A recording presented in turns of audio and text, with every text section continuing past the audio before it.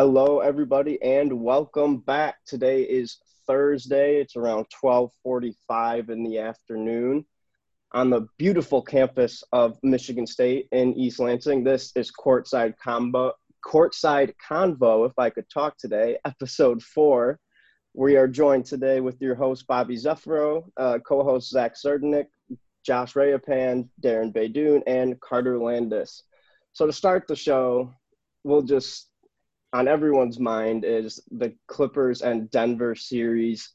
Nuggets come back from 3-1 again, the only team in NBA history to come back from multiple 3-1 deficits. They beat the Clippers 104-89 in Game 7.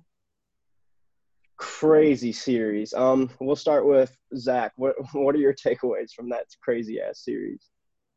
Man, I think that I really wanted that to happen. I really wanted the Nuggets to win that series, but I did not see it coming at all. I saw somebody on Twitter say something that really made a good point to me, and I agree with it. They said that the fourth quarter of that Game 7, it wasn't just that the Nuggets beat the Clippers there. The Clippers gave up. Like, the Nuggets hit some shots, and the Clippers just gave up. Like, Paul George hitting the side of the backboard on that three.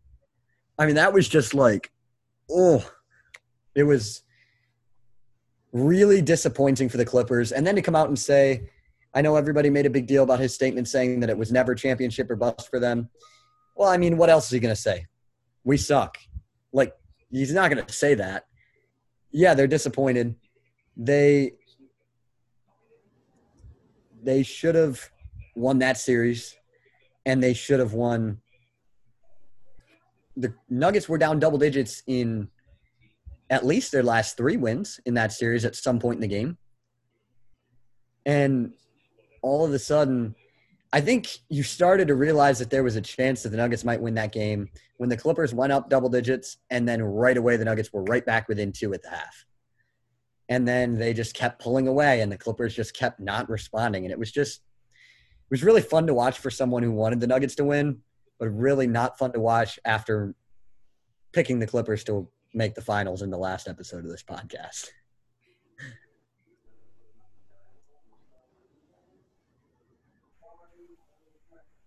Josh, you want to go?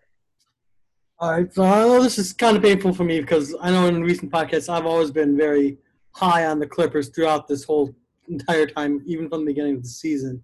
I'm pretty sure I picked them to win the championship, but we're really just – I mean, there's just a lot of ways I can just go on what went wrong for the Clippers because there was not one. But, I mean, Kawhi Leonard, I mean, you're a top 5 player in the league, and you play like that in Game 7. You're going to go sit here making New Balance commercials calling yourself the king of L.A., and you go sit here and drop 0 points in the fourth quarter. His city, right? Yeah, it's his city. And you drop 0 points in the fourth quarter of an elimination game, and you want me to sit here and say you're a top 5 player. And I know it's recency bias, so I don't want to go too hard on him. He's still a great player. I still have him in my top 5, but you can't sit here and go him and Paul George. 24 points, 10 for 38 field goals, 4 for 18 from 3. And I could go off for Paul George for a long time on how he's played in the playoffs. But, I mean, when you trade how many first-round picks for Paul George to go for, 2 for 11 in a Game 7?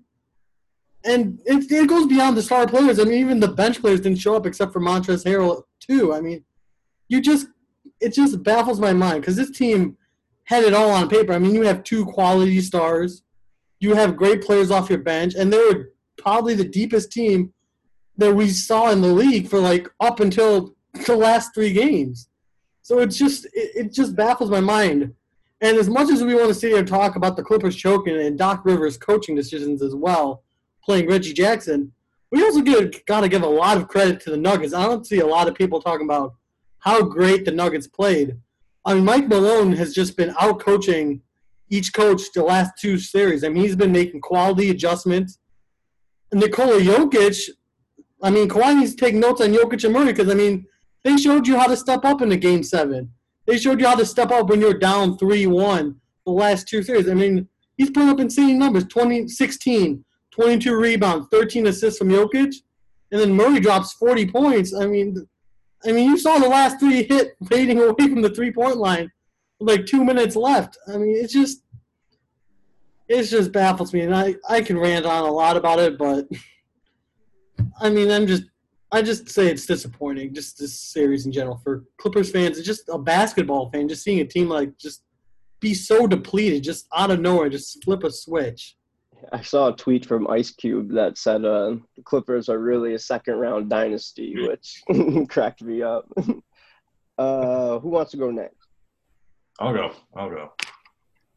Yeah, I was gonna say. I mean, we all pretty much we all had to eat crow on our predictions for how we thought that series was gonna end. But you know what? No, hey, listen, Josh, I'll go with you. I'll give all the credit to Denver because you can't. I mean, listen, the first team to come back 3-1 for 2 straight series in a row. I mean, it's something that we'll probably never see again, just because it's so hard.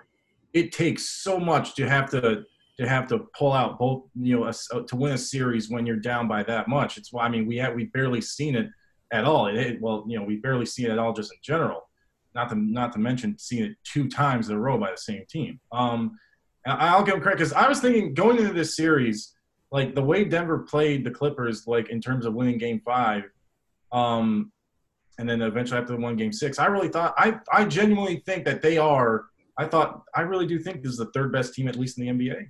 I thought, like, this is a really good team. They're deep. They have Jokic. They have Murray. And Murray, the way he played, it's watching that game and watching just the absolutely disappearing act of Paul George and Kawhi Leonard and just no one. The Clippers, they didn't make a shot until there was, I believe, a little over 5 minutes left in the 4th quarter in Game 7. And that was even that was on an offensive rebound. It was – just the total ineptitude of a guy who last year in the playoffs averaged 30 points. Beat the 76ers on a shot that bounced 4 different times, wherever the number was. It's like Kawhi Leonard became the man last year. Legitimately, like in the 1 year where LeBron did make the playoffs, Kawhi was like it looked like he was ready to grab that mantle. He was ready to grab that ring, and he was going to take the crown. And now this is just it's like this is so inexplicable. And I sent this to you guys in our chat. I'm like, I know what you can say about Golden State losing to the Cavs. I know what you can say about the Heat losing to the Mavericks. But considering the expectations for this team, and considering the fact that it didn't happen in the conference finals, it didn't happen in the finals, it happened in the 2nd round, I feel like this is the worst choke job in the history of the NBA playoffs. Considering what the Clippers were supposed to be, and the fact that this was supposed to be the battle of LA, and it was going to be LeBron versus Kawhi, it was going to be AD versus Paul, like that's what it was supposed to be. And you were up 3-1. And you can't do it. And Paul George was like at the press conference later, and he's like, think about everything this year. I don't think this was ever a championship bust season for us. It's like where every other guy was like, yes, we wanted to win a championship. We expected to win a championship. It's like, no, it is. You don't give up what you do for Paul George to say like, oh no, we're fine getting to a 7th game in the 2nd round. No, you're not. You're not fine. This is. I mean, listen, it's just going to be like, I don't know what they're going to have to do. I don't know what adjustments because Doc Rivers it said that he's going to be back next year. So he's going to have to look at himself because he's also the only coach now to have given up, to have been a coach on a team that has been come back on when they were up 3-1 3 times. 3 times this has happened to Doc Rivers coach teams. So he's got to have to look at himself and be like, what adjustments do I need to make? And Kawhi and Paul George need to look at themselves and be like, what do we need to do? Because after this, you can't talk about Kawhi and LeBron in the same breath again. To me, like there's no doubt about that. You cannot, because LeBron has never, he didn't make the playoffs last year, but there was obviously a lot went into that just besides himself. But LeBron, LeBron ever since probably the 2nd year he was in the playoffs, I don't think he's ever lost, at least in the 2nd round. Or actually, no, he did lose to the Celtics in his last year in Cleveland. But other than that, like, that isn't happening to LeBron 9 times. Like, that isn't happening to LeBron, basically. So, I mean, Kawhi's got to look and say, what do I need to do in order for me to be better? And then the supporting cast of the Clippers, they need to step up. They need to get some chemistry because this is, I mean, again, this is just, I was shocked. I was just shocked by just how inept they really were at the end. I'm just like, I give all the credit to Denver. But when you're up 3-1 in the series with the talent you got and you don't finish it out, you are going to be looked at in a very different way going forward. And frankly, it's deserved. Yeah, so when I tweeted to promo our last episode, one of the first things I said was we were really excited for and I put in parentheses, the tentative Battle of LA because, the spot for the Clippers wasn't secured just yet. And we all kind of thought it was going to be. And then obviously it didn't turn out that way. And I think obviously it's hilarious, to make fun of the Clippers because, even with, Kawhi and Paul George, I think Kawhi is a pretty Teflon guy in terms of slander from like social media and whatnot, but he was catching so much on Twitter the other night and it was pretty bad. I mean, obviously the brunt of it went to Paul George and Doc Rivers. And it's obviously it's all pretty hilarious, but I said that I agreed with Darren. It's one of, if not the biggest disappointments in recent years, just because, it was the series that we were looking forward to since July, since Kawhi and Paul George joined the Clippers, them versus the Lakers. And the fact that they were eliminated in the second round with basically the series in hand. They were up 56-40 in game 5 when they could have put it away. And Marcus Morris says to Paul Millsap, you guys might as well just pack your bags right now. And that was the kiss of death for the Clippers. He should have maybe said that one. But yeah, you got to give it to the Nuggets, man. This is an uber talented team. It seemed like they were just missing one piece, or there was just something there that they could not get over the hump. But they're there now. I mean, they missed the Western Conference Finals last year by like that much because just Damian Lillard was on a mission, and now they're there. I don't know how they're going to fare against the Lakers, but I guess we'll see. Just at no point will I count out the Lakers again, or the Nuggets, just because they've been, in the hole 3-1 twice now, and they've dug themselves out of it. It's just, I love the way the team is constructed. I mean, Jokic's playoff performances basically his entire career have been outstanding. They've been incredible. I think he averages something along the lines of 27, 11, and 7. And it's not even, he's posting these in like elimination games too. So he's always there for, he's always there. He always shows up. I mean, Murray's consistency has gotten better. Gary Harris, getting him back. The Nuggets had a losing record in the playoffs without him, but now that he's back, they have a winning record. And I think, adding a guy who can knock down some shots for you and play really good defense, he's probably their best defender. That's such a big, crucial thing that you need on a team if you want to win the finals. And not to mention they have Michael Porter Jr., who looks like he might be taking that step forward that was kind of expected of him. And then you have a wily veteran, a tough guy in Paul Millsap. And then they got good scorers off the bench. Monte Morris, Jeremy Grant. I think every team needs a Jeremy Grant, a high-energy guy who can knock down some shots for you. They're built really well, and they've got their toughest test against LeBron and the Lakers, but they look great. And I guess back to the Clippers point, with Darren, the thing that it's like, oh, Paul George said, we didn't need to win a title right now. Yeah, you did, because they gave up their first round picks for the next, century or whatever. So, I mean, the Clippers have to take a long, hard look at themselves after blowing a series like this. And I know Doc Rivers coming back. I think that's a questionable decision. Obviously, he has the ties to Kawhi. He's basically he's the reason that Kawhi is in LA with them. But they have to reconstruct a lot of things with that team. Lou Williams was just an absolute embarrassment the entire playoffs, pretty much. There weren't many highlights from him. Montrezl Harrell was all right. And Zubac was just almost unplayable. I mean, Kawhi had to almost carry this team, and it really shouldn't be that way.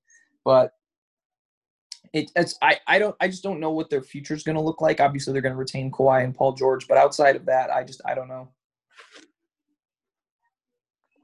Yeah, just one last note on that series, I guess.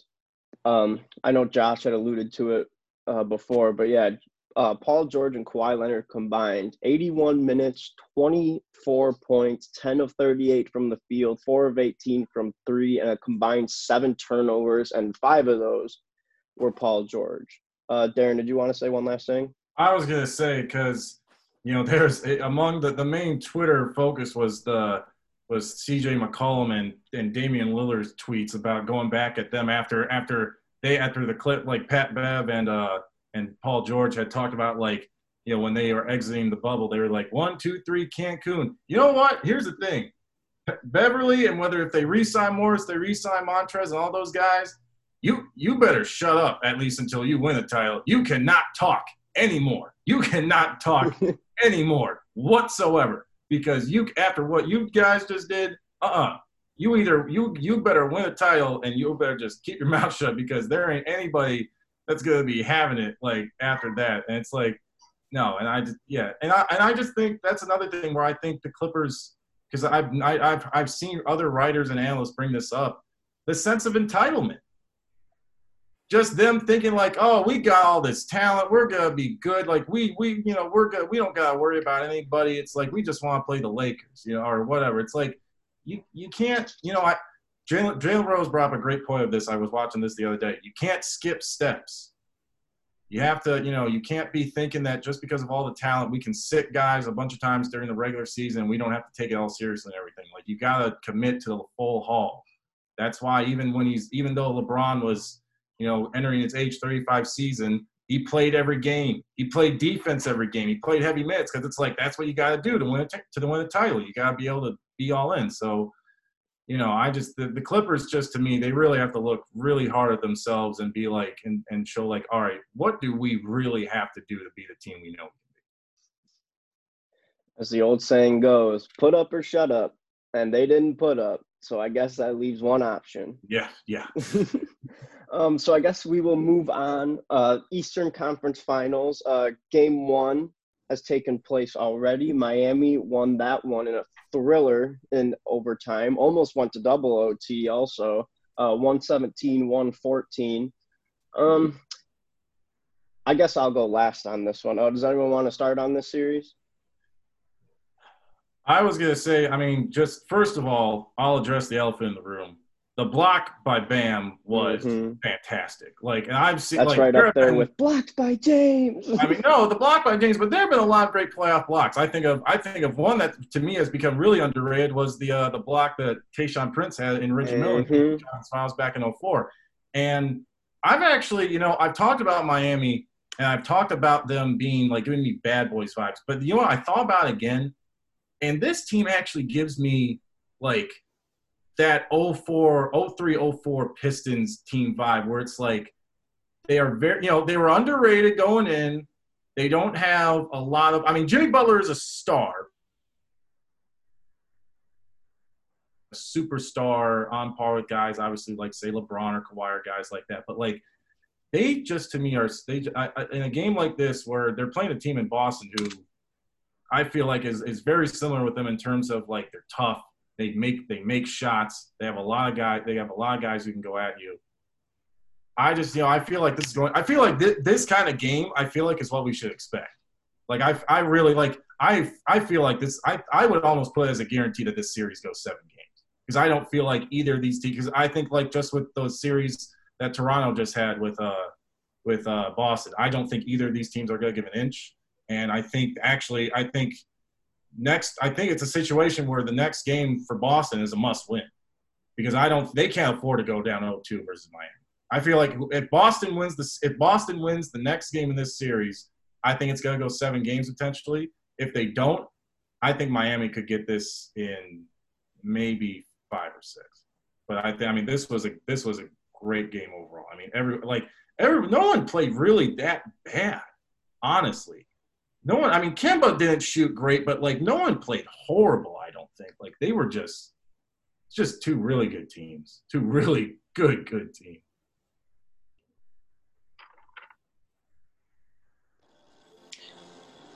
I'll say I think these teams match up really well with each other. Like, I don't think no team has like a true center. But the Heat have Bam, and Bam is just taking that next step to being such a star. And I know we're definitely going to get into Bam later with what we got on our agenda today. But I was a huge Bam fan in 2017. I was like, there's so much here. I saw this. There was a wild comparison for Bam, and that was that he was a Dwight Howard, Amari Stoudemire hybrid, and that's a little much, obviously. But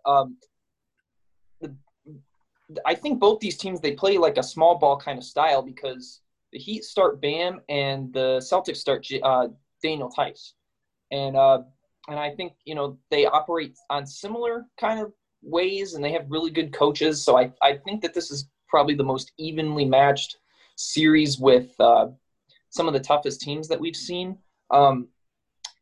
Jason Tatum is taking that next step, and it's been awesome to see. The fact that Danny Ainge was able to go and he was able to trade back with the Sixers to fall from number 1 to number 3. And then they took Tatum because, it would have been interesting at that point to take Tatum number 1.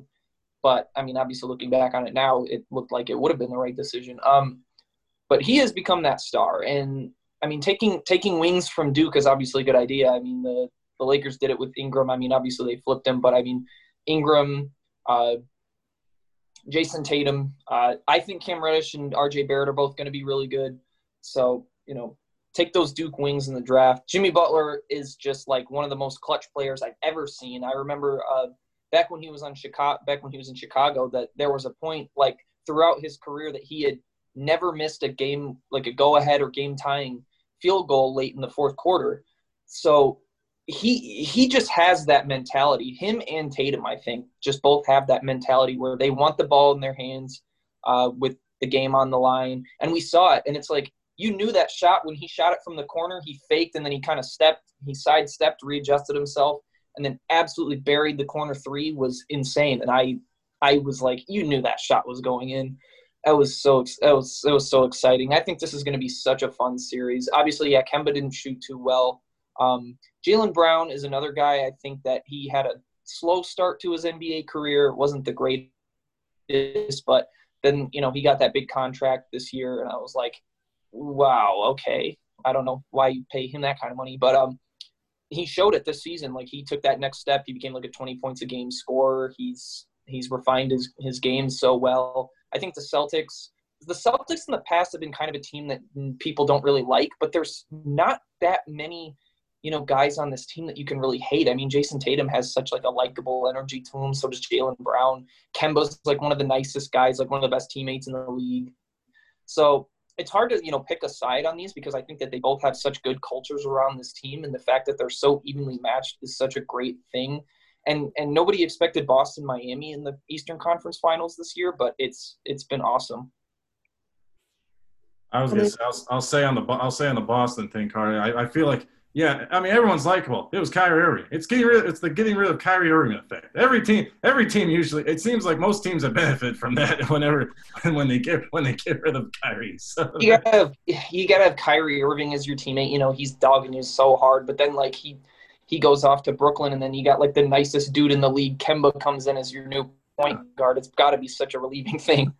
No, they put their faith in their young guys, and Tatum and Brown. I mean, they rewarded it. And Tatum, I mean, in terms of looking at the comparison between him and Butler, they're both alphas. They're alphas in the complete sense of the word, and they want that moment. They want to take that final shot, and they're both the type of guys that I feel if they take it, like when Tatum's at this point where if he were to take a last minute shot, I kind of expect it to go in, just because like he just makes it look so easy at times. So I mean, the duel between them is going to be really good to watch in this series. I mean, just going off like Jimmy Butler, I think a lot of people owe him an apology for how he's played this season. I mean, I know like in the past couple years, people have looked at Jimmy Butler and talked about like, oh, he probably gets labeled a lot, like a locker room cancer. Like I remember in Minnesota, and then going to Philadelphia as well, just talking about his locker room presence. I've always been a Jimmy Butler supporter myself because I know that he has that dog in him because, I mean, I'm a bullshit, so I watch him like every single day. But, I mean, especially in Minnesota, people are like, oh, he forces me out. I was like, no, he just wants to win. He just wants to go at you, dog, 1v1 and win. That's why it's like him going up against, like, with the fourth stringers against the Minnesota Stars and beating them. Like, I always love this story because that's who Jimmy Butler is. He's a winner. He wants to go out, work hard. And also with Miami, they have some nice players as well. I mean, Tyler Hero has stepped up. He almost had I think he was almost the first rookie with a triple-double. One assist away.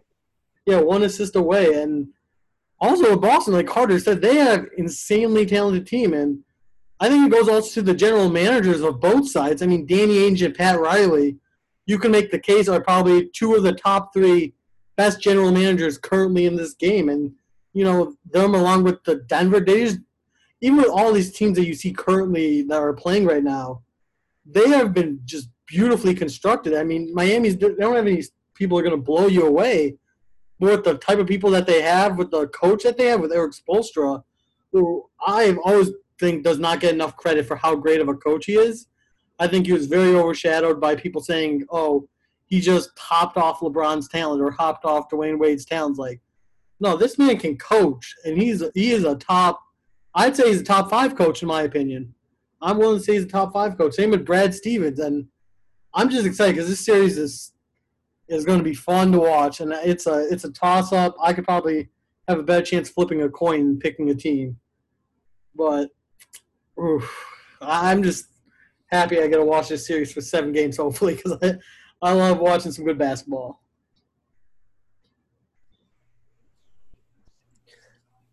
I think that this series is going to be great. I don't even know. See if I can talk myself into a team here by the end of my thoughts on this series. But I think that it's going to be really fun to watch. And the one thing, I guess maybe this was just me, but did anybody else think that Tatum might have been able to make that shot if he would have just laid it up instead of trying to throw down a tomahawk dunk? It was a great block by Bam. But when he blew by the guy, I feel like he could have made that or at least given himself a better shot if he would have just tried to lay it up instead of trying to tomahawk it. I mean, I get momentum and all of that stuff and adrenaline and everything, but, like, when I saw it, that was just my thoughts on it. And obviously we'll never know if he would sorry to interrupt, Zach, but if he just, stops, pump fakes, gets – because Bam's going to jump, obviously. So you throw that pump fake in, just lay it up. Yeah, I could see. But in the moment, that's tough to determine. Yeah. Mm-hmm. I mean, personally, I would think because when you're going up against a shot blocker, generally the thinking is that you have to go into him, you have to be aggressive. Like you're not because I've seen a bunch of guys especially on the fast break, I've seen it plenty of times guys who there's a defender close to them and they try and lay it up and then they get blocked from behind. It's like a lot of times you gotta dunk the ball, you just gotta dunk the ball. So Tatum, knowing him, it's probably 9 times out of 10. I would expect him to probably dunk that thing home, but Bam is just it's literally if he's a split second early or a split second late, then Tatum gets that bucket. He literally he had to have the perfect timing.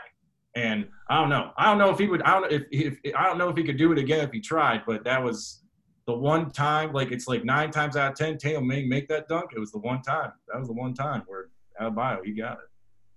Yeah, and that's the craziest thing about that game was such a thrilling game, and yet it really took a back seat to that Clippers game. That was an insanely good game, and nobody was really talking about it outside of the block. But really, once the Nuggets took the lead on the Clippers, nobody talked about that game anymore. And it was really interesting. I think these teams are really deep, and they're going to be really tough to beat. And I think that they're both going to be able to present a challenge in the finals to whichever team comes out of the West. I'm done making predictions and assumptions at this point because that doesn't work. But in this series, I think it'll go 6 or 7 games. And my gut is telling me to pick Miami, so that means Boston's probably going to win. So I'm going to pick Boston in 6. Yeah, I remember last podcast I said Heat in 6, but I guess we'll figure it out. I hope they don't make me look dumb like the Clippers. So, but just another note on that game one. Miami had 32 assists on 40 made field goals, which is huge. Just like the points I've made in the last podcast too. The way they can share the ball, the way they don't really care who gets their numbers. That makes a team very dangerous. And 3 players last game for Miami shot at least 50% and scored at least 20 points, with Jay Crowder going 7 for 11, 5 for 9 from 3. Dragic was 11 of 19, 3 for 6 from 3. And Butler was 7 for 14, 2 for 3 from 3. So it's tough to beat those teams that can just get the ball moving and find open shots and be willing to take them. Like for Miami, I feel like everyone on that team just knows their role. And not only do they know it, but they perform it to the best of their ability as well, which makes that team, like I said, very dangerous. Any last thoughts on Miami and Boston before we move on? I was gonna say, Bob. I mean, you were just talking about how, like, in terms of how they can make shots like that. That's like I was gonna just to bring up the Clippers one more time. They talked about how like they had their chemistry wasn't what they wanted. Miami is a team where they might have one of the best. They might have the best chemistry of any team in the league, or at least any team that's left in the playoffs right now. I mean, that is a team where, you're right. Everyone knows their role. Like Duncan Robinson is not going to be, taking the ball in isolation or something like that. Like they know what they're doing. They know what they're good at. They know what they're supposed to do. And they love playing together and they have great chemistry. And for a team that's like that, that's one reason why I think Miami's going to be able to win the series, just because they can, I'm trying to find the right word.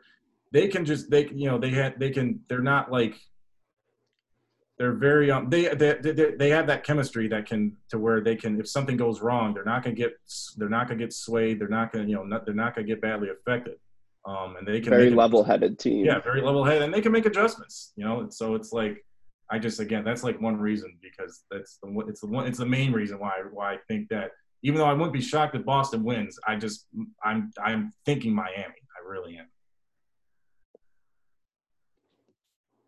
And then, Carter, did you have one last thing you wanted to say about this, or? I want to do. I heard when Josh mentioned the thing about Jimmy Butler. I feel like he got painted as such a bad person in the media years ago when he had that whole tirade with the Timberwolves. But after the whole practice incident, they asked him about, he went on an interview and they asked him a bunch of stuff, and he all he did was go and praise his teammates and said, "Who's the most naturally talented player on the team? Karl Anthony Towns. Who's the most athletically gifted player? Andrew Wiggins."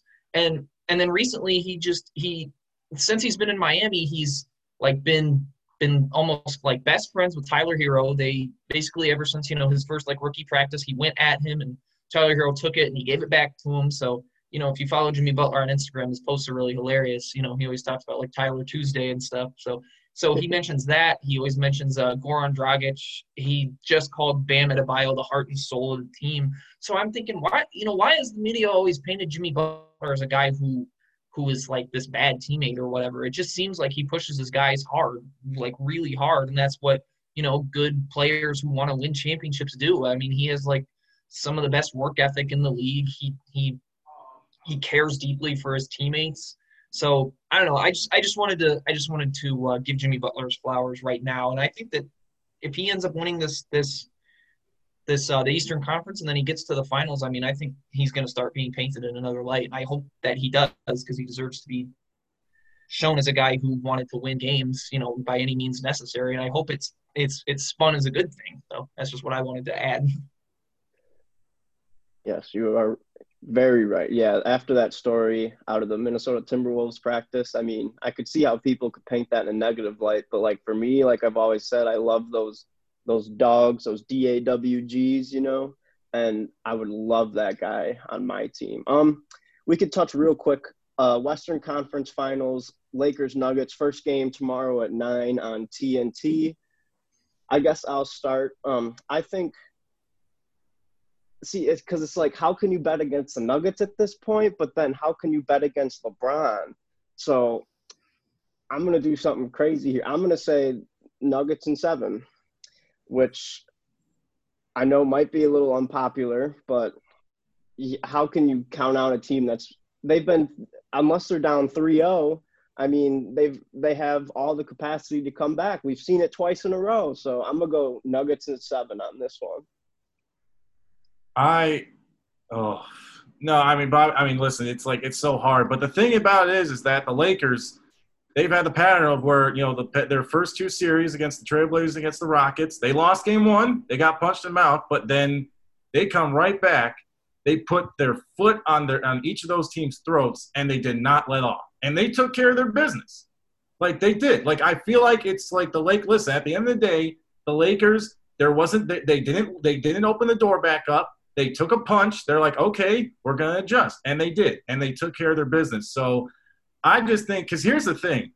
The key thing is that obviously Rudy Gobert is a great big man. We'll talk about him in a little bit. But, with Jokic with his perimeter skills makes that a difficult matchup for him. And the Clippers just did not have a big man. Whether it's Zubac or Harrell, they did not have anyone who could match up with Jokic in that series. The Lakers have Anthony Davis. And Dwight Howard and JaVale McGee are not scrubs either. Those guys are legit. Hey, they're 7-foot guys who are both, who both can defend, block shots. The Lakers have the size and the athleticism up front to really present a challenge for Jokic in this series. And so to me, that would mean Jamal Murray, he's going to really have to win that matchup against whoever the Lakers have him at guard, which could be, probably going to be Kentavious Caldwell-Pope and Rajon Rondo. Obviously, Rajon Rondo, he's come alive. He came alive in that second round against the Houston Rockets. And I feel like with LeBron, I feel like LeBron now, I know some people could say like, oh, well, now that he doesn't have to face the Clippers, is he going to be as motivated? Yes, he is going to be. Because now LeBron's like, okay, it's my time. Like, this is the easiest road I'll have to get a 4th ring that I'll probably ever have again. So I'm going to put my foot down. I'm going to get this team out of my way. I'm going to get whoever comes out of the East out of my way, and I'm going to get that 4th ring. And then we can start having GOAT conversations again after that happens. So I think that I think it's going to be a series. I'm not going to say the Nuggets aren't going to be competitive, but I just feel like that LeBron and AD, it's just different. I don't think they're going to miss however many straight shots in a quarter like Kawhi and Paul George did. I just don't think that's going to happen again. So I definitely think it's going to be a series. But if I had to go right now, I think I'm going to take the Lakers in 6. I'm going to take the Lakers in 6. Yeah, for me personally, I look at the Lakers and I think they match up better with the Nuggets than the Clippers, in my opinion. So that's why I was hoping that the Clippers didn't win against the Nuggets because I really want LeBron to win his 4th ring. Especially with all the Kobe incident. I'm really rooting hard for the Lakers. But, yeah, with the matchup, like you said, I don't see who's going to guard. How Anthony Davis matches up with Jokic. And also, you got LeBron James. And unfortunately, I made the mistake of betting against LeBron in the first round against Portland. I'm not going to make that mistake again. I'm not betting LeBron when he's this motivated in the playoffs. And, both of them are looking amazing. It's hard for me to say because I know the Nuggets will steal a couple games against them no matter what.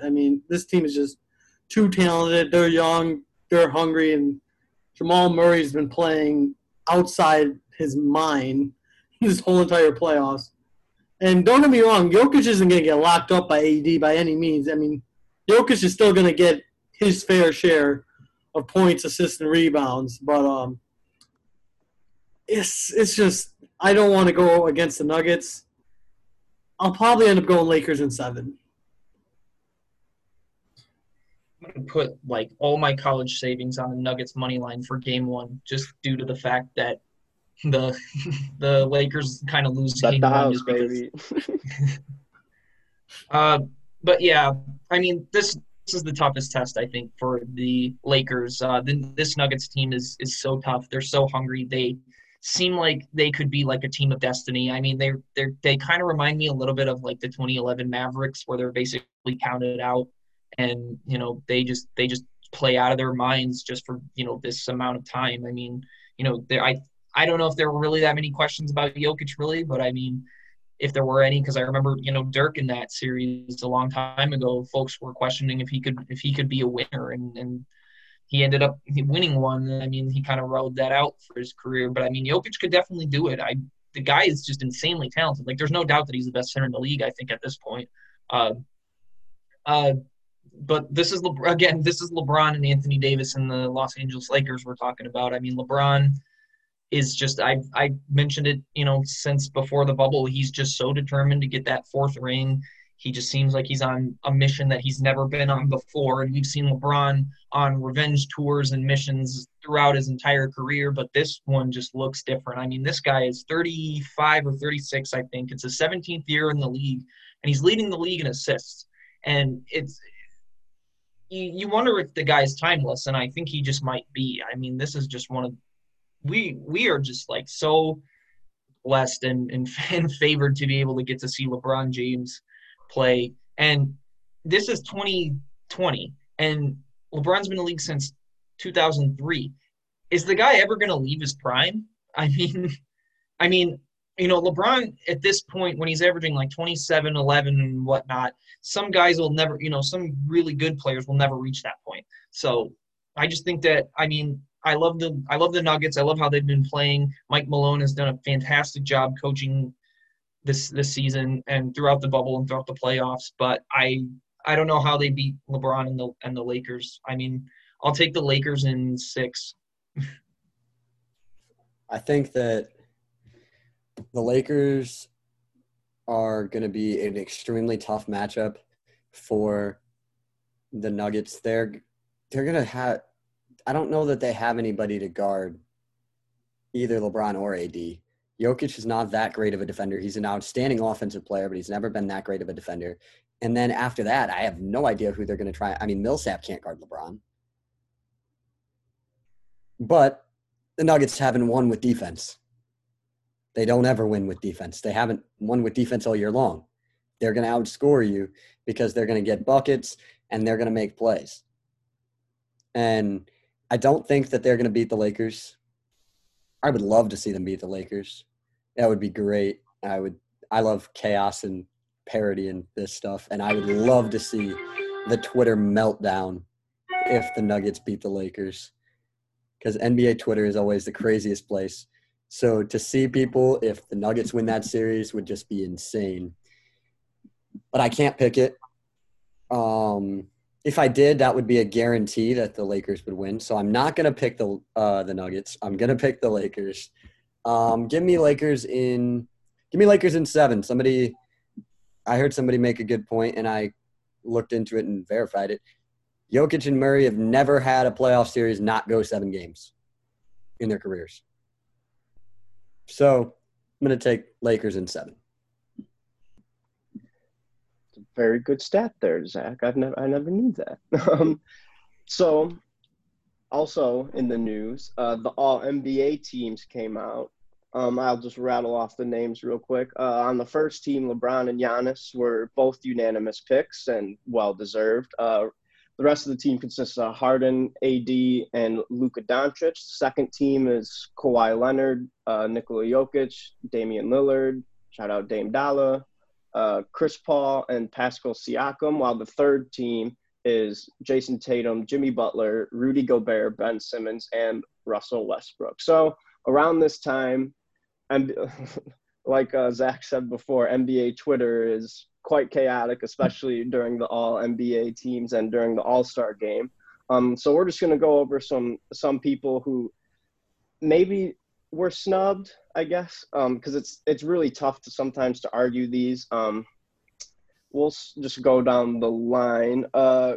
Carter, who's your first snub? My biggest snub is I'm going to have to go with Bradley Beal. I mean, the guy played out of his mind this entire season. And obviously, I think that the criteria, one of the biggest points of criteria for making the All-NBA team is your team has to have a winning record. And that makes sense to me, I guess. But my thing is who is Bradley Beal's second best player? Is it Isaiah Thomas? At this point in Isaiah Thomas's career, is it Thomas Bryant? I mean, maybe he doesn't have much to work. Who's Isaac Bonga? Rui Hachimura, but either Rui way, not much Hachimura. support. Yeah, I mean that Wizards team is not very good.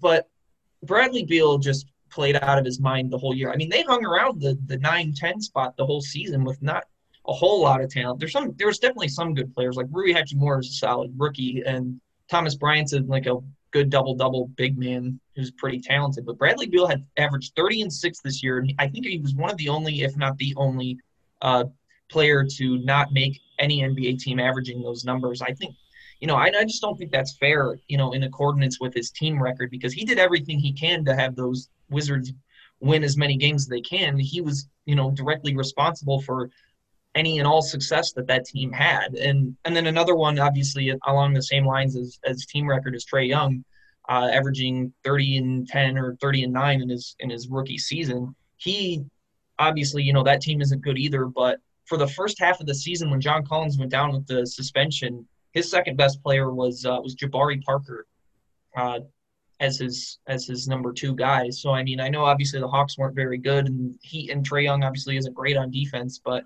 he has those generational offensive numbers that he could have made the team as well. So I mean, it's unfortunate that those guys didn't make the list, but I think I have other thoughts as well, but I'll let them go. Yeah, I was gonna say. I mean, looking at the list, there's one thing I would immediately say, because even though it was based off the regular season, even if you're going on the regular season, Pascal Siakam on the second team to me should not be over Jason Tatum, who's on the third.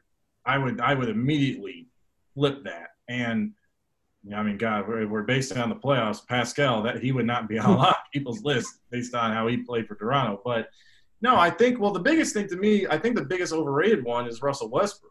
Just because I feel like Westbrook, it's not that he's not bad. I mean, he'll obviously still give you scoring, and when he's attacking the rim, he still is able to he can cause a lot of havoc still. And he had a stretch where I think once the year turned to 2020, there was a stretch where he finally stopped trying to shoot a bunch of threes, and he was as efficient as he had been in a long time, and he was playing really well. But if we're basing it on like overall criteria, I mean, I feel like a guy like Kyle Lowry definitely would be a worthy third guard a worthy guy at that spot. Obviously Bradley Beal, with the way that I know we have in the doc that he's the only one since 1988 who averaged 30 points per game and 6 assists and did not make any All-NBA teams. I mean, that's pretty. It's hard because obviously the Wizards were bad, and especially bad defensively. Like, I feel like also not being able to be great defensively is probably another stipulation of being on the All-NBA. But other than that, we have on the list, we have guys like Chris Middleton who could be in on there. Obviously, Joel Embiid and Karl-Anthony Towns. You could argue them over Rudy Gobert, although Rudy Gobert, consistency-wise, I think both of those – I mean, he plays defenses. I mean, obviously, the guy's he's one of the best defensive bigs in the league, if not the best. I don't have – I mean, really, other than maybe Beal over Westbrook or Lowry, like that, I don't have a problem with, like, most of the guys that are on this list. I feel like the first team is pretty much what we would all say would be. I feel like I would flip Tatum to the second team, but then the second team, I think that's a pretty good list. Kawhi, Jokic, Lillard, and Chris Paul. Jimmy Butler definitely deserves to be on there.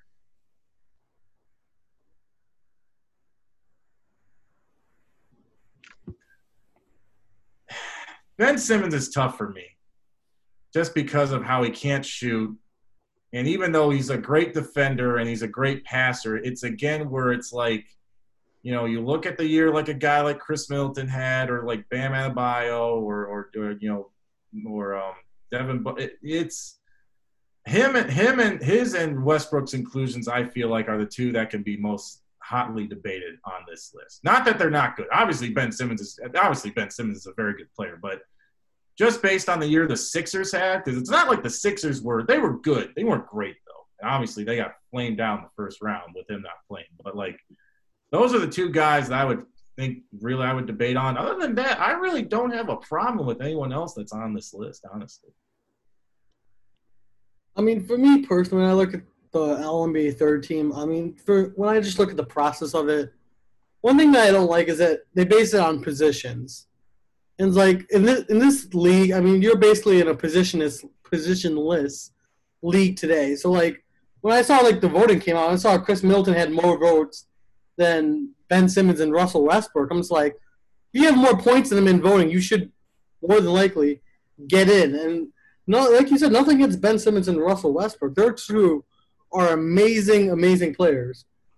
But I mean, like when I put out my All NBA teams that I made before the bubble started, I basically had the same team they did, except I just switched out Bradley Beal and Chris Middleton for Ben Simmons and Russell Westbrook. I mean, it's hard. I understand the point that they're coming from. Is like if you're going to contribute and a little bit less, but on a team that's probably a 1 seed or 2 seed, I understand why you get that call over a guy like Bradley Beal or a guy like maybe Brandon Ingram or Trae Young. But it just doesn't sit well for me knowing that. I mean, and again, Westbrook puts up great stats, and on paper, you look at his numbers, it's like, oh, it's amazing. But I think it goes beyond just stats and numbers, just the way he plays, etc. with him and Ben Simmons. So for me, that's probably the only thing. I'd take those two off and add Beal and probably Chris Middleton over them. And also probably, yeah, that's about all I'd probably do, if I'm being honest. Yeah, like you said, my biggest thing is with the way that the system's set up. Chris Middleton was the number 2 on the team with the best record in the NBA, which at the point of them voting, the playoffs hasn't happened yet. So that's the best team in the NBA.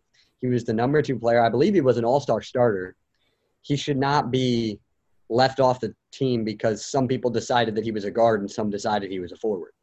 Like, are you kidding me? That just it doesn't make it has no basis in logic, in my opinion. I don't get it. But with that being said, I would say probably I would do about the same as you said, Josh, with Beal and him. Beal was, I think a lot of people forget how good Bradley Beal was playing before the shutdown because he was on another level for a little while. It was like 40-point game, 50-point game, night after night. And there was nothing anybody could do to stop him. And then they go to the bubble, and, I mean, the Wizards probably shouldn't have even been invited to the bubble. There wasn't really any reason for them to be there. But then again, there wasn't really any reason for the Nets or the Magic to be there either. I mean, they had to be, but, like, in terms of the best teams in the league, they weren't there. And they weren't on – the level of basketball we've seen played in the bubble has been extremely high, but those 3 teams just don't fit that. Like even the Suns and the Spurs, they were playing good basketball. Those teams were not, and that kind of hurt Bradley Beal's image a little bit, but he was playing so well before the shutdown, and I think he probably deserved to be on there as well. So like Josh said, those are the only 2 things I think I have. I think these lists are pretty good.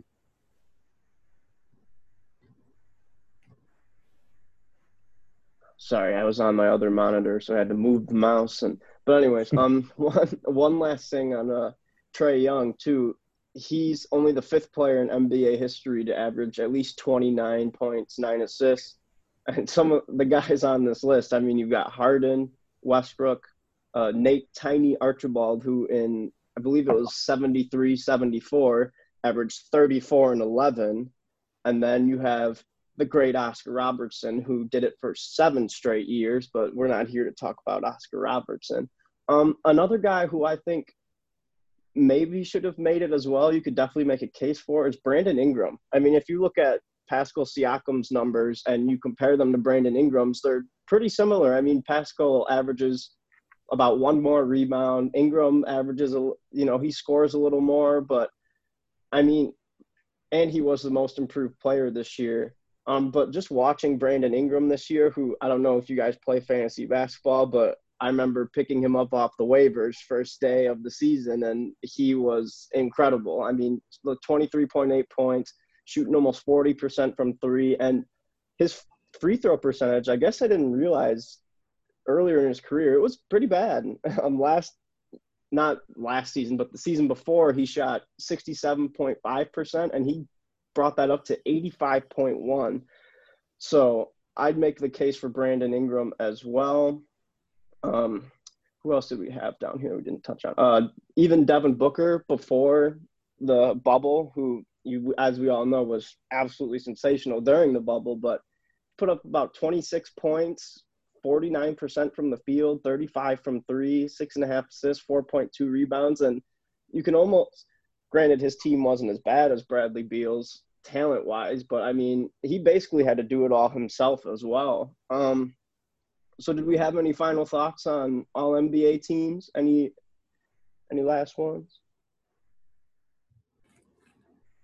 All right. Well, it's been a great show, you guys. I always love coming on here and just talking basketball, you know?